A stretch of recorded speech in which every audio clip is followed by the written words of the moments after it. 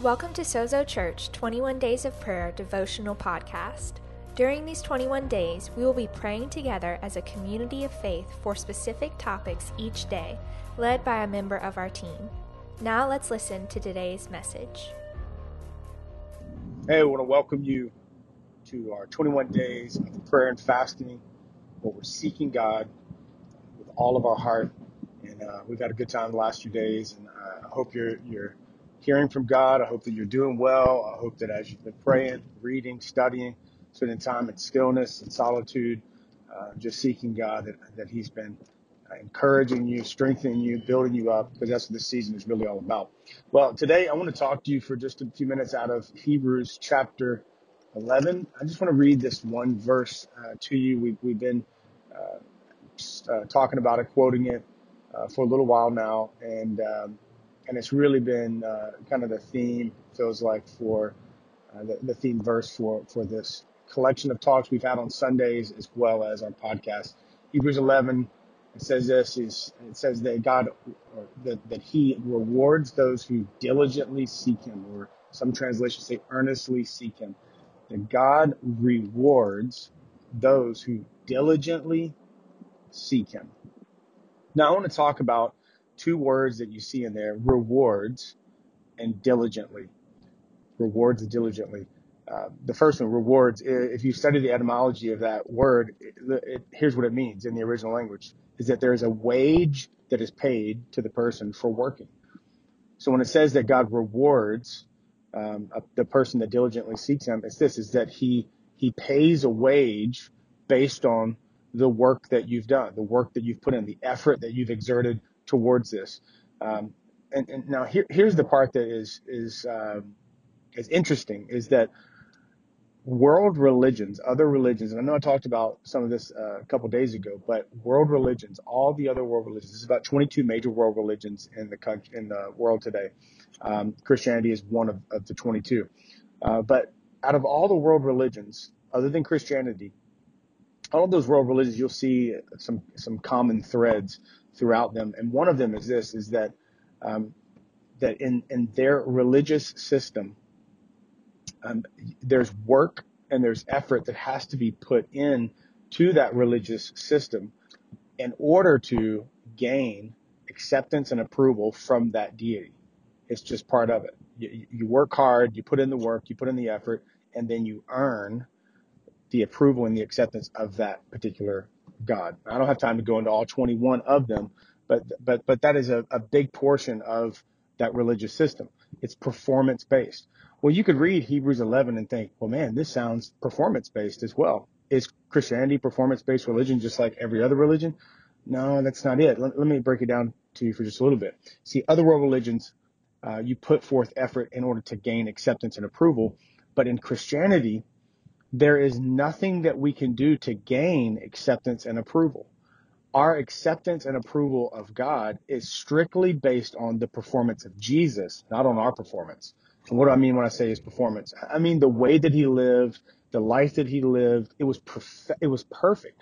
33 years, He lived a sinless, flawless, morally perfect, flawless life. He did that for 33 years because we never could do it. He did it. And then He died a criminal's death on the cross. Well, why did He die a criminal's death if He had never committed a sin or committed a crime? Well, 2 Corinthians chapter 5, verse 21 says this. It says that Jesus knew no sin.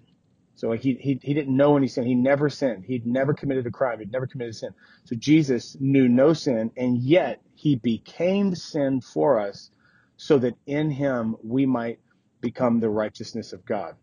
So the picture you see there is that Jesus became sin, and He on the cross He became sin, and at that same moment we can become the righteousness of God when there's an exchange that happens. So His righteousness, 33 years of a righteous life, here's a fancy $10 theological word, gets imputed to us, even though we're sinful, even though we're not worthy, even though our performance, if you were to look at our performance, our lifestyle, it's not righteous, it's not good, it's not moral, it's messed up, right? But because Jesus went to the cross, at the cross, His righteousness is imputed to us. Imputed simply means attributed to or credited to, given to, ascribed to. So his righteousness at the cross gets ascribed to us, gets credited to us, gets awarded to us, gets ascribed to us. And at the cross, the same thing happens. Our sinfulness gets imputed to him. It's the great exchange. This is grace, is that we get righteousness, which simply means right standing with God. We get right standing with God, approval and acceptance and acquittal of God, not because of our performance, but because of Jesus' performance. This is the gospel. This is the grace of God.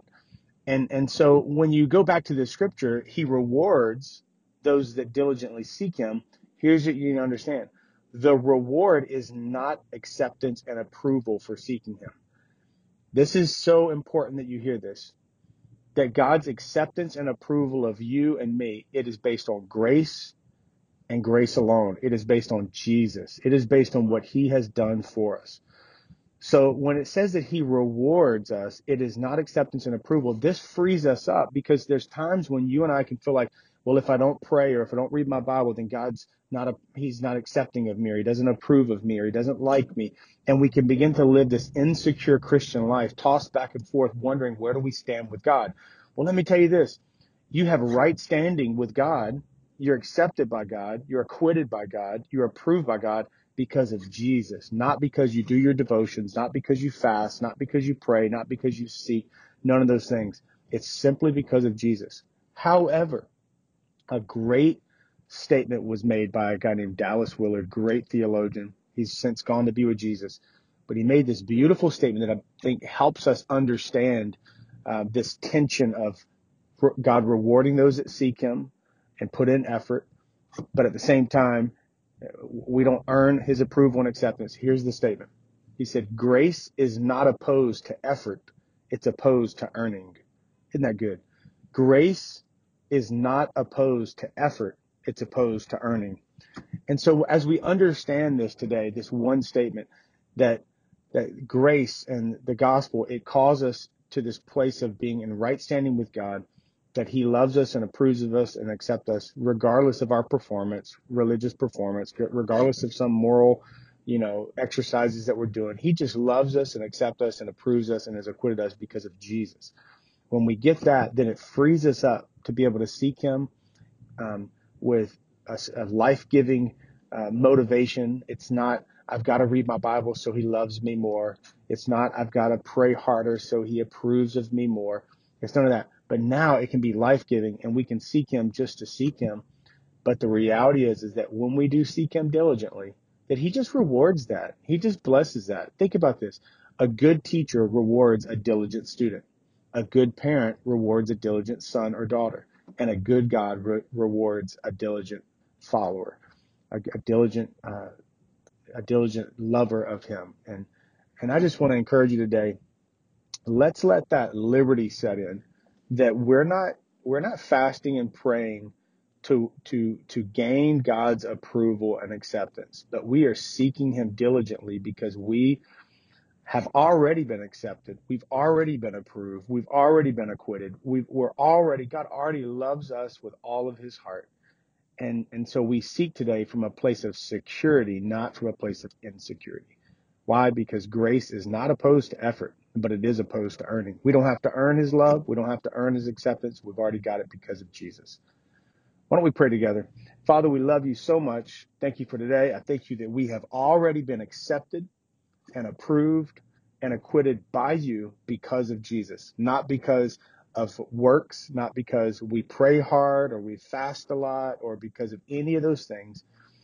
It's only because of Jesus. It's because of your grace, God. So we thank you for that. We thank you that the righteousness of Jesus has been imputed to us or has been ascribed to us. And it's not because of anything we've done. It's strictly because Jesus laid down his life in our place. And he's given us his life. So we thank you for that today. God, we pray and we seek and we fast and we pursue you from a place of security, not insecurity. We know where we stand with you. You love us and you favor us. You accept us. You believe in us. And God, we thank you for that today. God, I pray that you would reward every single person that is diligently seeking you. In Jesus' name, Amen. Thanks for listening to the Sozo Church 21 Days of Prayer devotional podcast. We hope today's message inspires you in your prayer life. Join us again tomorrow on the podcast for another encouraging message from a member of our team. Sozo Church gathers every Sunday morning in San Francisco, and we'd love for you to join us. For service times, location, and other info, visit our website at sozo.co or follow along on social media at Sozo Church SF.